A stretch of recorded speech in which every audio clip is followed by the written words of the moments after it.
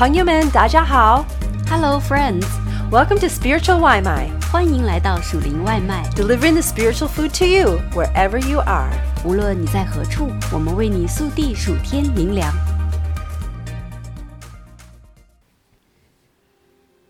本文是属灵外卖之声系列文章之一。该系列里，我们欢迎朋友们用自己的声音来分享灵粮。这篇属灵外卖的写作来自我们的朋友 Suzy。夜间起了雾，到了上午11点，雾还没有散去。我们驱车出行，整个上午的能见度都不超过150米，大家都感到有点沮丧。突然，5岁的女儿问道：“妈妈，为什么太阳被雾遮挡住了呢？”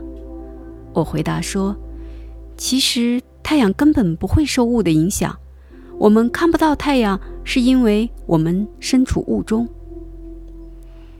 人被试探，不可说我是被神试探，因为神不能被恶试探，他也不试探人，但个人被试探，乃是被自己的私欲牵引诱惑的。雅各书1章13到14节。你的心思意念是否曾被迷雾笼罩，让你看不清楚，无法做出正确的判断，视角不明确？那是因为被浓雾所笼罩。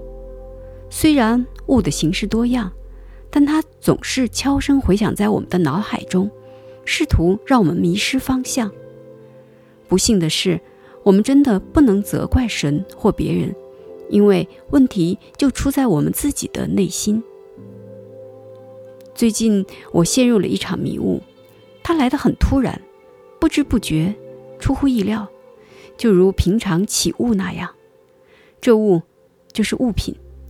如今我不再是一个轻装背包客，尽管我妈妈尽力地教我如何在假期轻装出行，但一般来说我不会买太多东西。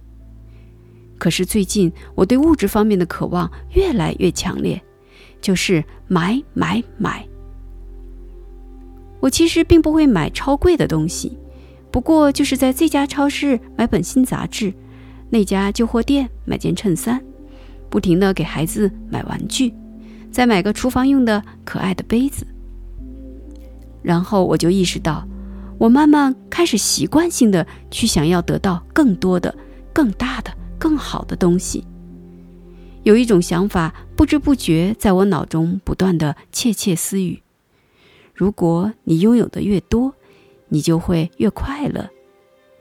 然而这段经文犹如一阵清风拂面，帮我吹散了迷雾。不要为自己积攒财宝在地上，地上有虫子咬，能朽坏，也有贼挖窟窿来偷。只要积攒财宝在天上，天上没有虫子咬，不能朽坏，也没有贼挖窟窿来偷。因为你的财宝在哪里，你的心也在那里。马太福音6章19到21节。专注于积攒这世上的东西，会蒙蔽我们的认知，让我们分不清到底什么才是真正重要、真正需要的东西。耶稣并没有告诉我们要忽略这世上的物质需要，但他安慰我们说，只要继续定睛于他，倚靠他，天父就会供应我们的一切所需。耶稣说，你们要先求他的国和他的义，这些东西都要加给你们了。马太福音6章33节。当我们离开这个世界，除了我们在世上花时间和资源所行的以外，什么也不能带走。在这个崇尚消费主义、物质主义的世界里，我们要置身于这种迷雾之外，是一种很大的挑战。但是当我们需要它的真理来吹散迷雾的时候，它是信实的，定会让这真理在我们脑海中显现。今天有东西蒙蔽了你的心吗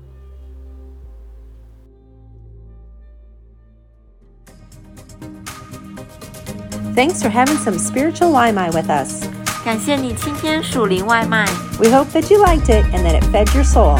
希望你喜欢，灵里满足。 And we hope you come back for some more. 期待你再次回来。 We love ya. 我们爱你哟。